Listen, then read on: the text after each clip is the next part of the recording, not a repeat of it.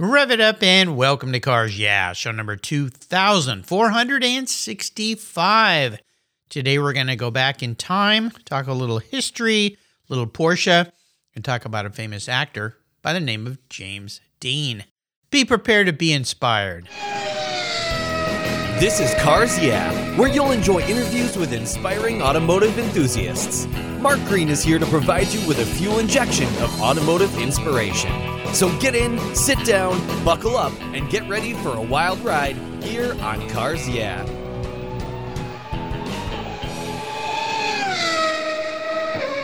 Hello, inspiring automotive enthusiasts, and welcome to Cars Yeah. Today I'm in Brooklynville, Maryland, with a very special guest by the name of Lee Raskin. Lee, welcome to Cars Yeah. Do you have any gear? And are you ready to release the clutch? Howdy, Mark. I sure am. And, releasing the clutch is a throwback to me. I remember when my dad taught me how to drive a stick shift when I was 16, and he said, just remember, release that clutch slowly and it'll work every time. Absolutely. Yeah. These days, I don't know, a lot of young kids can't drive manual cars because there's not that many left. But both my kids were taught how to drive in a 1972 911S Porsche. Definitely manual, not a Sportomatic. And to this day, they both kind of chuckle, especially my son, and say, thank you, Dad, for doing that. And they both had manual cars as their first cars. That was kind of a mandatory thing in our household. I think it's good, the kids don't get distracted. Right? Absolutely. It's like an old shoe. You know how to do it once you've learned the correct way. Yep, learn how to tie the shoe. So one of the things I do, Lee, as I know that you're a listener of Cars Yeah, is I ask people a little ice-breaking question, and that is, share one little thing that most people don't know about Lee Raskin.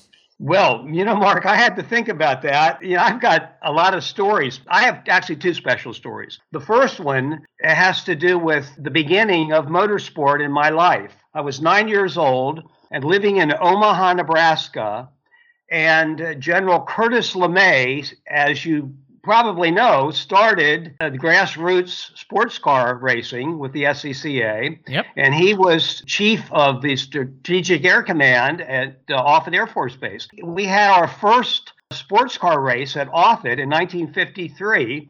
And I told my dad I wanted to go there, and he took me. And luckily, we had VIP passes. I don't know how he got them, but I didn't realize at the time how important they were. So after the main race, they were interviewing the winning drivers. So my dad said, step up, get right up there. So they interviewed the drivers, and my dad said, I'm going to give you this ballpoint pen. Go up there and get an autograph. And I didn't know what an autograph was. So he gave me the program. And I went up to the drivers. The winning driver was a little guy with real thick glasses from Kansas City, and they called him the Kansas City Flash. It was none other than Maston Gregory, who was about 20 years old at the time. That's right. He wore thick glasses, didn't he? He sure did. Yeah, and I was a little guy, and he wasn't much taller. But the driver who finished second was huge. I thought he was huge. And it was like what I would call a nose-to-tail finish. And this guy was wearing bib overalls, and he had a Texas drawl. I think I know who that guy is. It turned out to be Carroll Shelby. Of course, yeah. Wow. They both signed the program, and those were my first two motorsport autographs. And today it's to the top of my list. I'll never get rid of those two. Wow, standing in front of kings. That's amazing. Well, what a fun thing, and what a wonderful memory. But to get to meet those two at the beginning, oh my gosh. That's wild. Lucky little kid you were. Mark, I never got to meet Maston. Maston died at an early age. But I had the good fortune of being at Auto Books about 10 years ago. Uh-huh. And Jay Leno is a frequent a personality. It shows up at Auto Books on Saturday. Oh, yeah. And I was doing a book talk on one of my recent James Dean books, and he said, Lee, I really like you. I've come to Auto Books, and I've heard you before. What are you doing tomorrow on Sunday? And I said, nothing. He says, well, here's a number. You call it. They'll give you instructions to my hangar. I want you to meet somebody special. Wow. Well, that somebody special was Carroll Shelby. Oh my gosh, reunited. And I had the opportunity to talk about often. Of course, he didn't remember. It was a long time ago. But you should have seen his eyes. They just lit up. He said, those were the first races. Those are the best times of my life. Wow. Well, in Autobooks, I had Tina Van Kuren, owner of that wonderful store, as a guest here on the show a while back. So we both run in some fun circles. But that's very cool. I love it. Well, I appreciate you sharing that. Let me give you an introduction. I want to dive into what we're going to talk about today. Lee Raskin is an author and co-author of acclaimed motorsports biographies and has been involved in motorsports for over 4 decades, maybe a little longer compared to that story, if you include that story. He's best known as an early Porsche historian and authority on James Dean's brief but spectacular racing career driving Porsches. He often consults with authors, video producers, documentaries, webcasts, podcasts, interviews, and television shows regarding James Dean's motorsports activities and the mysterious disappearance of his little bastard, that Porsche 550 Spyder, following his crash and his death in 1950. Lee's contributed to numerous magazines, including, and all of these I subscribe to, Porsche 356 Registry, Panorama, 000 Magazine, Pete Stout's publication, Excellence, and many others. We'll be back in just a moment, but first a word from our sponsors, so to give them a little love, and we'll be right back. Buckle up. Are you ready to take charge of your financial future? Then let me introduce you to Capitalize Your Finances. It's an online course designed to empower you with the knowledge and tools for mastering your money. This course will help you lay out the ins and outs of budgeting, the importance of emergency funds, investing strategies, and how to plan for a secure retirement. All this presented by financial planner Chris Paniotu.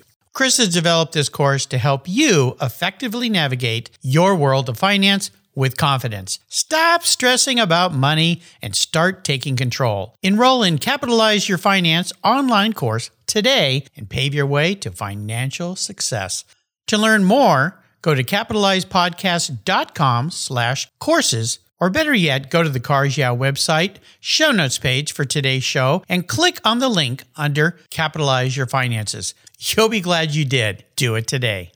For several years now, you've heard me talk about Linkage Magazine. I've been a subscriber since the start. Their talented and creative team brings you a spectacular publication and website that shares the automotive passion from a worldwide perspective. Linkage is about driving, restoring, collecting, and first-hand experience at collector car auctions and more. They bring you real-world values plus rational, experienced opinions on the current markets. They cover the automotive world and the people who share our passions. And Linkage Magazine has grown, mailing you 6 issues annually. Join me on this journey with Linkage.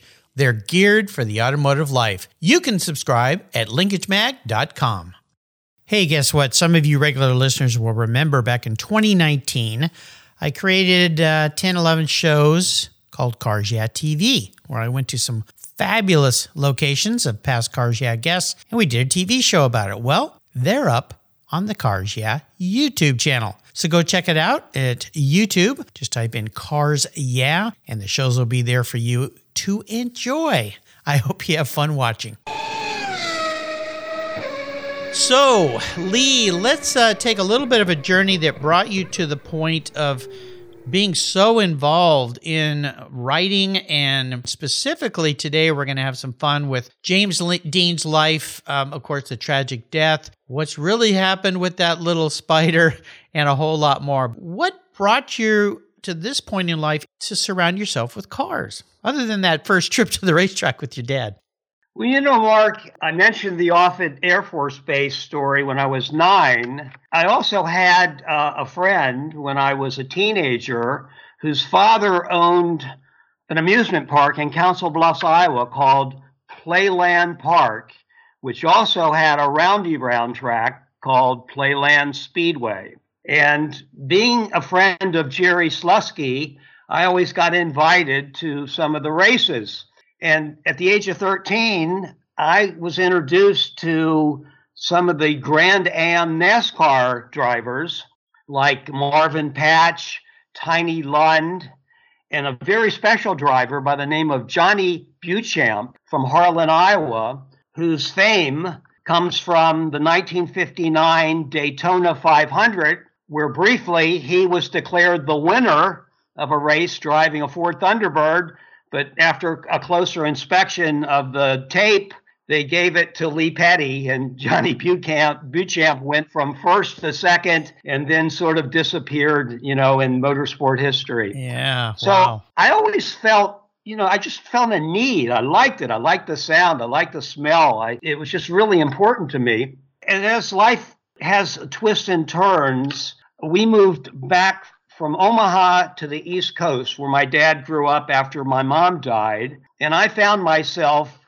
being a neighbor to the Marlboro Speedway near Washington, D.C. Wow. In the late 1950s. It's really interesting. I used to tell my father that I was going to go to the Baltimore Orioles game, get on a bus, go to the game, come home. But no, I would hitchhike to Marlboro Speedway and watch the SCCA races. And it was there that I befriended a local driver who became a national champion by the name of Bruce Jennings. And Bruce had the nickname, as you probably know, as King Carrera. Yeah. I grew up and just eventually, as I got older, I was a crew member for Bruce when he moved into the IMSA circuit. And we raced the GTU 911S at Sebring and Watkins Glen in Mid-Ohio. And during the 70s, I was one of 3 or 4 crew members. And I remember distinctly in 1978, he introduced me to a new crew member. He said, you'll show him the ropes. And his name was Miles Collier. Oh, my gosh. Wow. He's been a guest here on the show, by the way. And Miles, yeah. And so I didn't know who Miles Collier was. And he said, well, Miles lives over in Naples, and he's going to come over, and he's going to be a crew member for the 1978 Sebring race. So I've known Miles for a long time, since the 70s as well. Racing has been part of my DNA. My mother's family were the Wolfson family. They had Wolfson Brother Auto Parts in Omaha.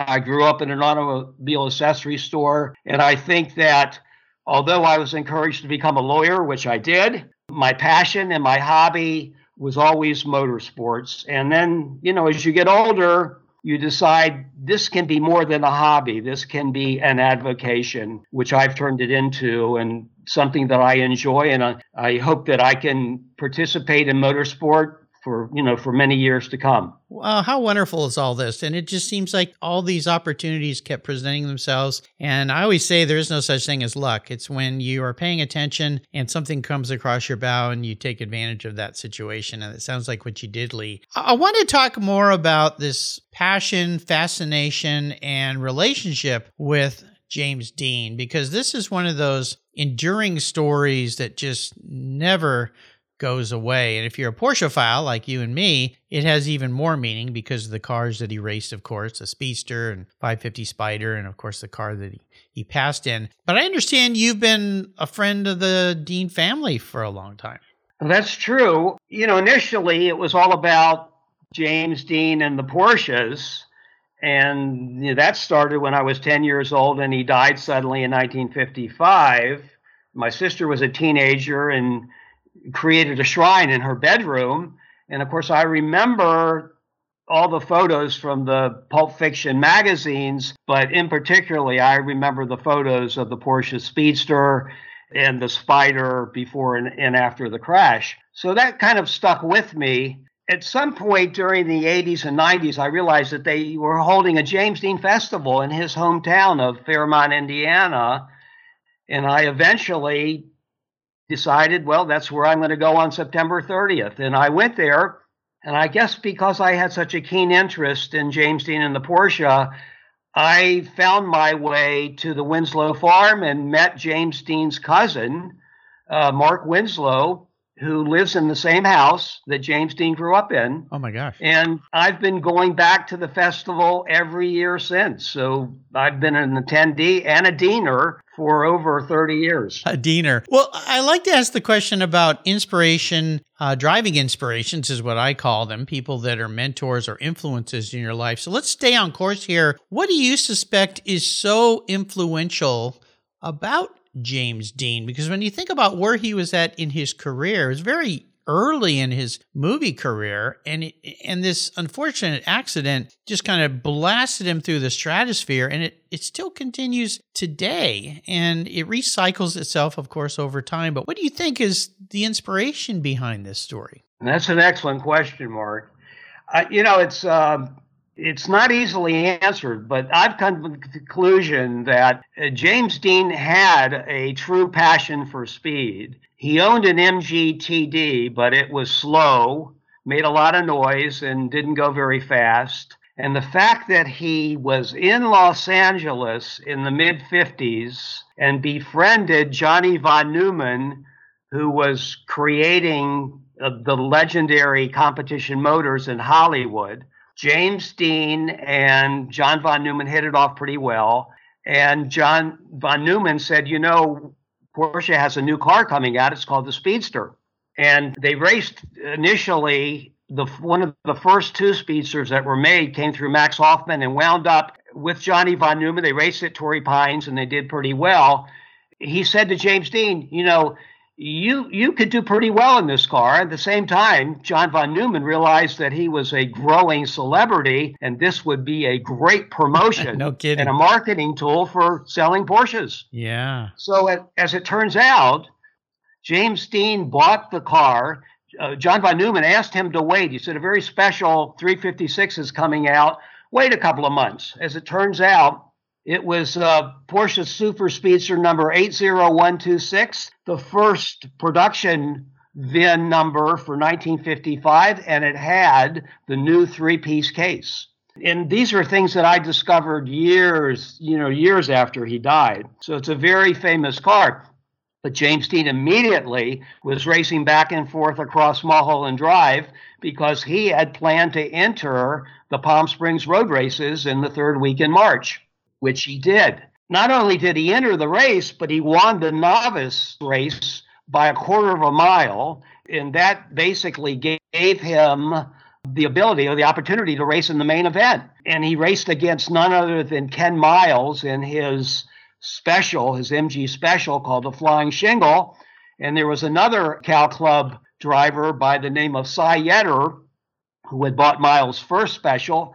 So he was racing against Miles and Yetter, and he found himself in third position in this race against veterans. And here he is, a novice driver. As it turns out, Ken Miles, Cy Yetter, and James Dean were the podium finishers, but Miles was disqualified because he was using racing fuel. Uh-oh.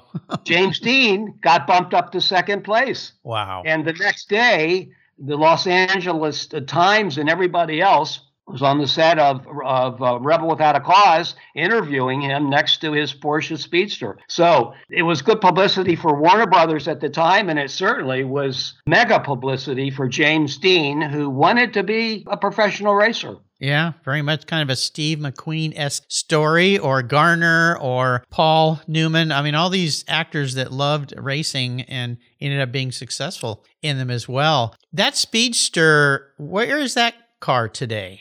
Well, that's been, on my bucket list over the years. First of all, to find the MIA Spyder, which hasn't been seen since 1961. But in the back of my mind, I always knew that it was the Speedster that we need to find. I had the faith that that car was still around. And it has quite a checkered story. Dean sold it to his best friend, Lou Bracker, who raced it in Cal Club events. And then he traded it in on a new Speedster in 1956, and then a Carrera Speedster in 57. But the car found its way up to the Pacific Northwest to Portland, Oregon.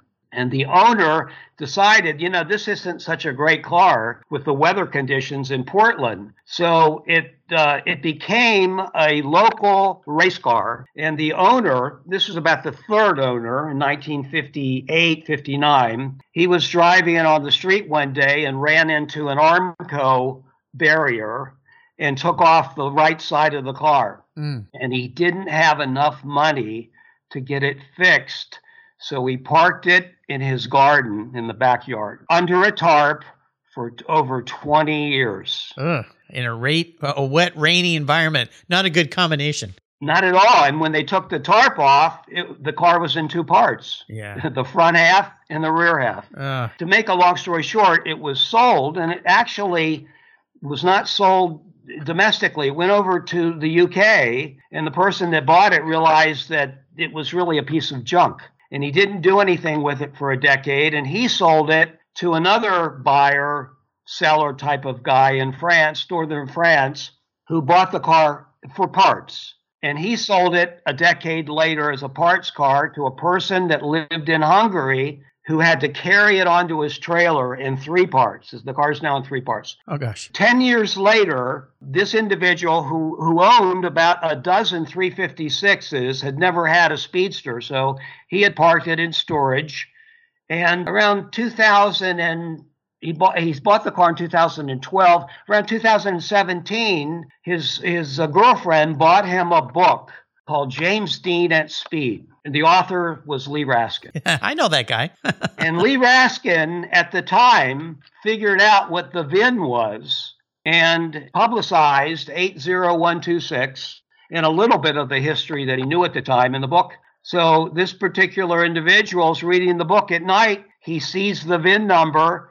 He jumps out of bed in the dead of winter, runs to his garage barefooted with a flashlight, and lo and behold, there it sits. The stamp on the front compartment was 80126, and he said in Hungarian, "My God, I own James Dean's Speedster." Wow. Okay. So that's the beginning of the story, and Lee Raskin got involved with this, and for the past 5 years has been writing about it. The car's been restored. It lives in Hungary. It actually showed up at the 75th anniversary tribute in Budapest, and it's starting to get some recognition, although it needs to be completely verified. And we're now attempting to do this the correct way, and that's to use X-ray technology to determine whether or not the actual VIN stamps have been fooled around with or changed or altered.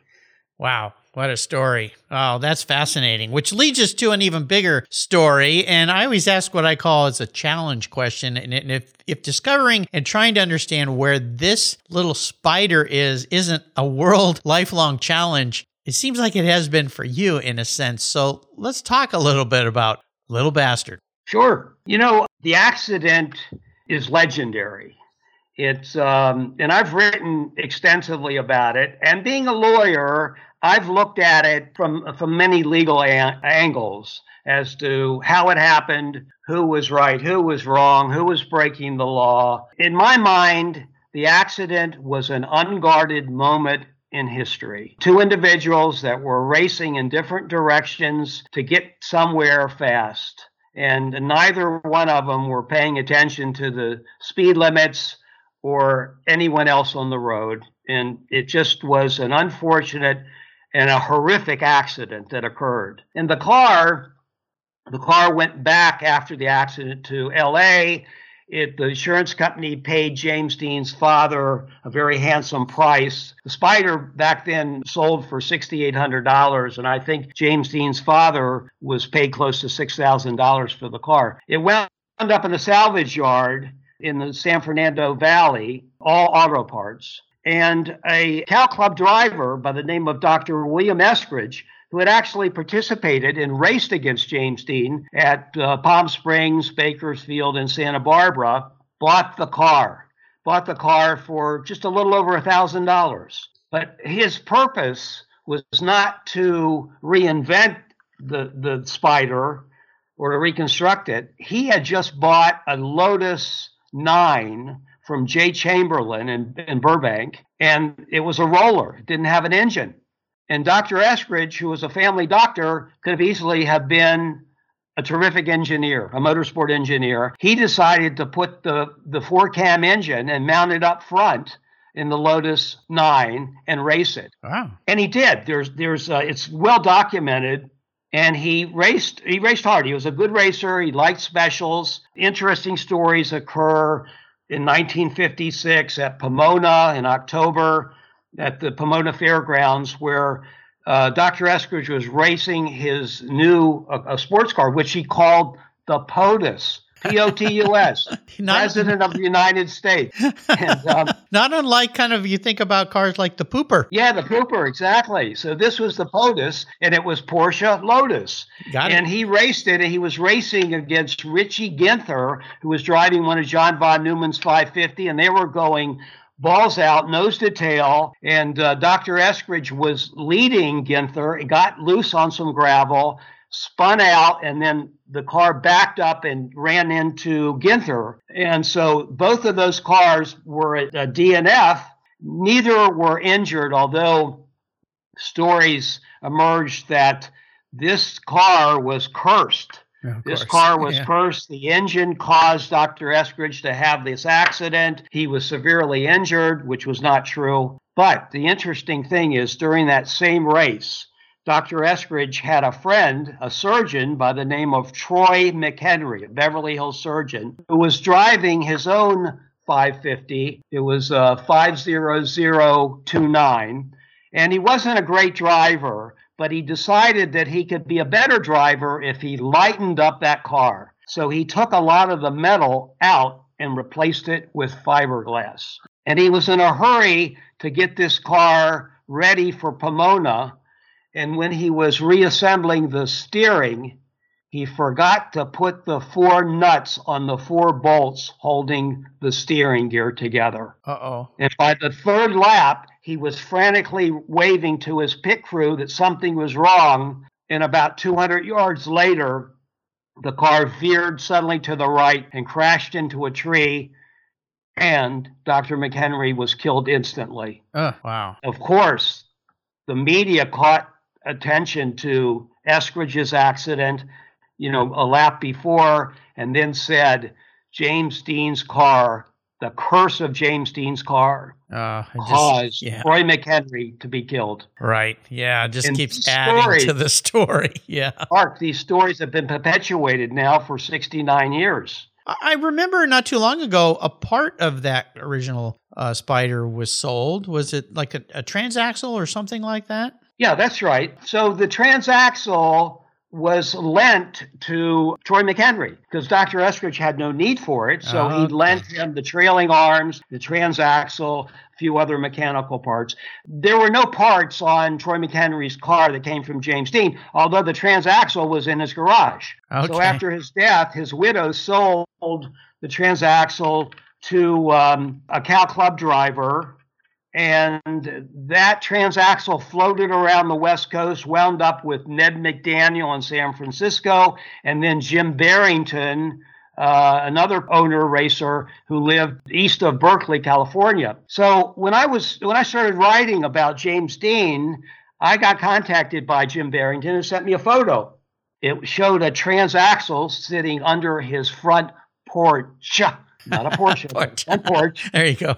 On 2 race tires, and he said, here's the number. This is James Dean's transaxle. So in my books, I make reference to that transaxle. And Jim Barrington wound up selling it to a guy named Jack Stiles, who was the parts manager at Paul Russell in Massachusetts. Oh, yeah. And Jack kept it for a long time. And even advertised it once on eBay for $75,000 and had no takers. And as time goes on, he was befriended by another Porsche dealer named Don Ahern. And Jack and Don decided they were going to put this on Bring a Trailer. And they asked me to be the commentator to keep the story straight. As it turns out, that was in May of 2021. That transaxle sold for $382,000. Wow. And now it's located in Las Vegas at the Haunted House Museum. Zach Bagan has it in his Haunted House Museum on display. Wow. Unfortunately, there were some collectors who were in the bid, who were in the hunt during that auction, but they unfortunately didn't win it. And so you can see it in Las Vegas. And of course, it's associated with the James Dean curse. So it beckons to go back to the bigger mystery, the frame, tubular frame, I guess, those old 550s, and the body. Did it just go to a scrapyard, do you think? Or well, it was headed for the scrapyard, but somehow George Barris, who was a California customizer in Hollywood, oh yeah, he heard about the fact that I call it the carcass was going to be disposed, and a friend of his obtained it, didn't pay for it, got it for free. It was going to the dump. And George Barris decided, being the promoter that he is, he decided he was going to put it on display, which he did with some of his other Hollywood creations. And that carcass initially made stops at local car shows in San Diego. It was at a theater in Hollywood, the Paramount Theater. It wound up going to the hot rod shows. And then he put it on the national tour along with other cars. Now, if you were a promoter and you had an auto show, this James Dean Spyder became a headliner. And so it was on display. And it was on display into the early 60s. As a child, as a teenager, I was at the Baltimore Auto Show in 1960, and I saw that car. Wow. And of course, I knew exactly what it was. But nobody was really paying attention to it because drag racing became the king in the early 60s, along with on the change of music, with the Hondells and the Beach Boys and faster, faster, faster. It wasn't that speed kills anymore. It was going to the drag races. Yeah. So I think the music culture actually killed the hopes of displaying this car any further. And George Barris announced in 1961 that it had been at a safety convention, highway safety convention in Miami. It was shipped back to his, he called it his plant in Compton or Hollywood, and it disappeared. Well, it was a good story. My investigations over the years are that George Barris disposed of the car, said it was stolen, collected the insurance, and it was never seen again. But others tell me that it was on top of his roof under a tarp for many years, and then it finally disappeared. Wow. Well, and that's the rest of the story, as Paul Harvey used to say. Wow, what a fun thing. Well, the books that you've written about James Dean and so forth, we'll talk about in a minute, but I want to talk about you a little bit and ask you to share maybe one story of a vehicle that you've owned that was special to you. I thought about all the vehicles that I've owned and I should have kept. We've all been through that nightmare. We have those woe is me stories, believe me. We've all been through that nightmare. There isn't a day that I don't wake up thinking about, why didn't I keep my Arnold Bristol? Why didn't I keep my pre-war Morgan? Why didn't I keep my Porsche Speedster? Well, I guess I had good reasons for selling them at the time. But I have to go back to when I was 13, living in Omaha, Nebraska. I had just celebrated my bar mitzvah, and I had a lot of cash gifts, and I asked my father if I could buy a motor scooter. I wanted to buy a Cushman motor scooter. And he said, well, that's a little too big for you. I was about 5'3" at the time. I said, well, how about a doodlebug? And my dad didn't know what a doodlebug was. And I said, well, I'll take you to a friend's house and we'll take a look at it. A doodlebug was created, called a Hiawatha doodlebug, and it was created by the Bend Manufacturing Company in Iowa. It was created after the war, between 1946 and maybe 1948-49. And it was a tubular frame with a wheelbarrow wheels, pneumatic wheels. It had a 2.5 horsepower Clinton engine, and it was driven off of a centrifugal force clutch. One speed, went about 25 miles an hour. And my father thought I was better suited for that. So for $75, I had myself a doodlebug. And some of my friends had doodlebugs as well. And we would drag race and we would race around a school park, playground. Yeah. And that was my first vehicle that I worked on, that I improved, that I hot rodded, that I raced. And I felt attached to it. And I kept it for many, many years, perhaps 20 or 30 years. And then in another weak moment, I gave it to a neighbor whose son was a teenager, and he played with it. And I think they gave it away to Goodwill at some point. Yeah. It's interesting. Out of curiosity, I went on eBay, and they're now selling for about $1,000. Yeah, there you go. They are collector's items. Of course, they're 70 and 80 years old. Yeah. So that's the first vehicle. And that vehicle is part of me. And I had many bikes, many motor scooters, many motorcycles. And as it turns out, Mark, I realized when I started writing my book and looking at all the vehicles that James Dean had, his first motorized vehicle was a Schwinn bike that had a Whizzer engine. It was named after the football player Whizzer White.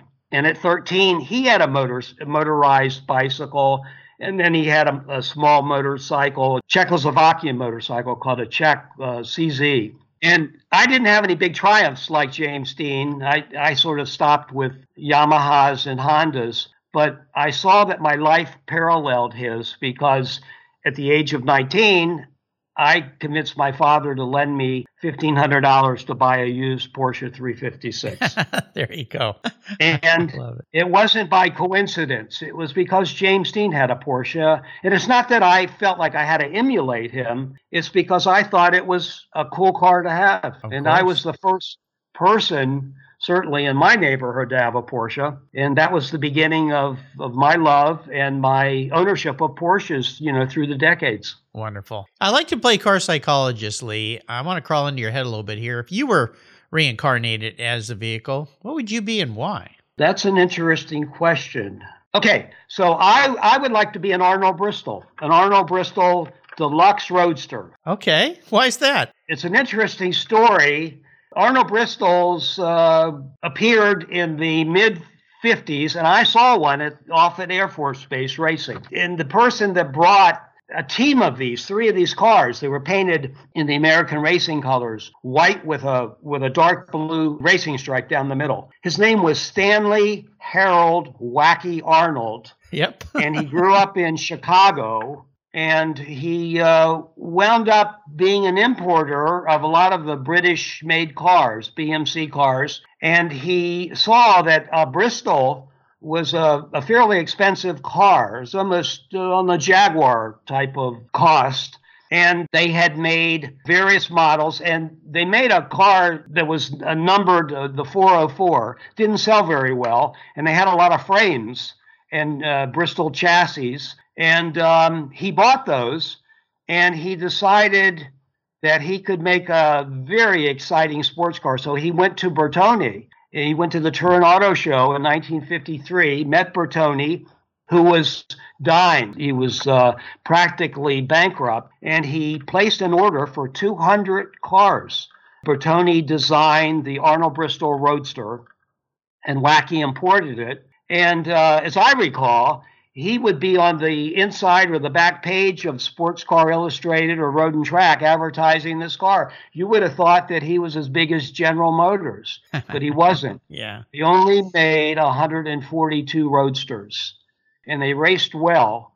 I like to say that the Arnold Bristol was faster than slow, but slower than fast, and it was enduring. I had the good fortune of buying an Arnold Bristol and racing it in vintage racing for over 25 years.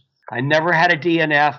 I always finished. I started in the middle. I finished in the middle. It was a spectacular car to look at. And today, it's a very, very popular car. I sold my car. It went to Europe and was completely restored. I wish that I had it back. But the Arnold Bristol had a personality of Wacky Arnold, and I felt very close to that. And if I could be a car, I would be the Arnold Bristol, and I would be related to Wacky. Nice story. It's a weird coincidence because I do a weekly email campaign, and one of my friends and advertisers is the owner, Doug is the owner of Garage Graphics. And a few weeks ago, the Arnold Bristol Deluxe Roadster, a silver one, was on my email campaign. So isn't that interesting? Yeah, very unique car. That makes sense to me. So you put a lot of thought into that. I appreciate it.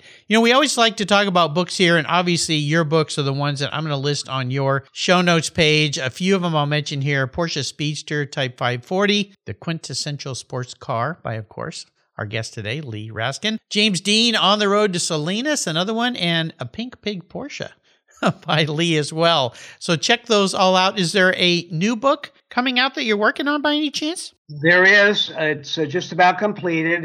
It's called James Dean and the 356 Speedster, Love at First Sight.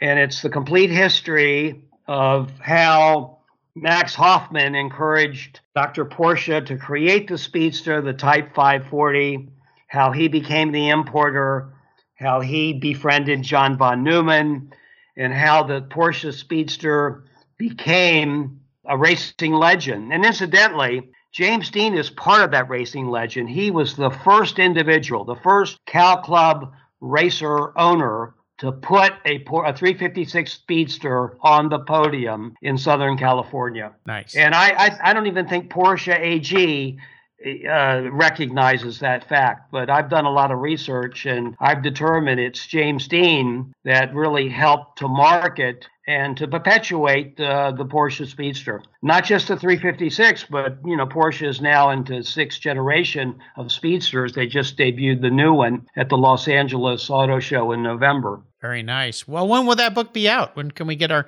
hands on a copy? Well, if it were up to me, it would have been published, but there's some speculation that maybe this car in Hungary is not 100%, which is true. It was a race car, so bumpers were discarded and tops were discarded. There are no 100% race cars. No, I think it's 85%. I mean, that's someone who had looked at it that, knows the cars, inspected it, said 85, but he was disappointed. And I've had someone else look at the car, and they said, we're going to use X-ray technology. We'll tell you whether the VIN stamping is correct, whether it's been altered. We can look at all the stampings all over the car and know whether the metal has the original integrity and authentic or it's not. And I want to put an end to all this speculation. Having been involved with James Dean, I wrote my first article in 1977. There's always speculation. There's speculation about Dean, about the Spyder, about the Speedster. I really want to put an end to this. I want everyone, including Porsche AG, to recognize this car for what it is. It's the real deal. So before I let you go today, let's go in the ultimate drive. Being the enabler that I am, I'm going to park any car in the world in your driveway. You can take it for a drive, and you can take anybody with you, including somebody from the past. So if you want to go for a ride with James Dean, I can make it happen. Well, of course, the ultimate drive would be with James Dean, and it would be on September 30th, 1955. I would replace the mechanic that was driving with James Dean, Rolf Woodrick, and I would be his passenger. And as we were going down the Colonial Pass at 125 miles an hour, I would encourage James Dean to take his foot off the accelerator because there was a dangerous junction up ahead. There you go. If only, right? Wow. If only. Woulda, shoulda, coulda. Yes. Yeah, well, these are the things that a few minutes or a second could change in life, but wow, now that's an interesting answer to that question. Lee, you have been great fun to talk to. You and I could talk for hours, and no doubt we will get together again at some point. Could you leave us with some parting words of inspiration or wisdom? Other than maybe you should lift once in a while if you're driving too fast on the road. I guess, I have a lot of parting expressions, but I'm going to stick with James Dean. In July of 1955, James Dean was filming Giant at the Warner Brothers in Burbank, and he was being interviewed by actor Gig Young, who was doing a PSA for the National Safety Council. And he said to Jimmy after the interview, do you have any final words, any parting words, any parting thoughts? And James Dean looked at the camera, smiled, and said, take it easy driving. The life you might save might be mine. Oh, my gosh. And he kind of chuckled and gave his James Dean wave and walked away. Wow. It's ironic that he said this in July and then just, several months later, he didn't pay attention to what he was recommending. Wow. Goosebumps from that one. How can people keep up and follow along with you, Lee? I've had the great opportunity to be on podcasts, to be interviewed. I'm involved in lengthy filming on all the cable channels. We're doing a full-length movie, perhaps with an artificial intelligence James Dean and a book. Another cable channel is thinking about a mini-series about lost and found cars.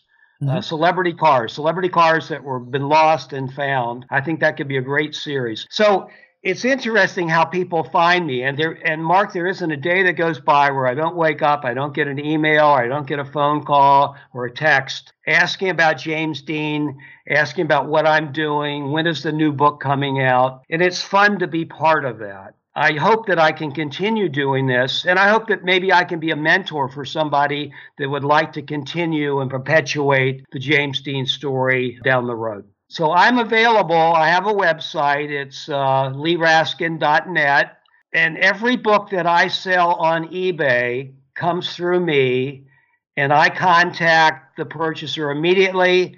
I introduce myself. I ask them if they would like to have a personal inscription, and I'm more than happy to do that because that is always meaningful to a deaner or somebody that buys the book, that I want them to know that I wrote that book for a person like them, a person that really cares about James Dean. Nice.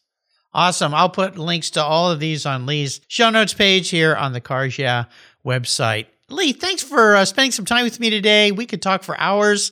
Until you and I do talk again, I'll see you down the road. Okay, well, Mark, I appreciate it. I hope to stay in touch with you and provide you with information as to what I'm doing and, what's going to be presented and published in the future. I look forward to it. Awesome. Cars Yeah is proud to support our veterans, which is why I've teamed up with our nonprofit partner, TechForce Foundation, through its Veterans at Work Military Transition Campaign. The tech shortage is very real, and our country needs skilled, qualified techs to keep our cars, trucks, airplanes, and fleets rolling. When so many vets build their skills in maintaining and servicing vehicles when deployed, TechForce helps transition those skills to jobs as professional technicians when they come home. Learn more about TechForce Foundation and its Veterans at Work Military Transition Fund at techforce.org today. Thank you so much for joining us on today's ride here at Cars Yeah.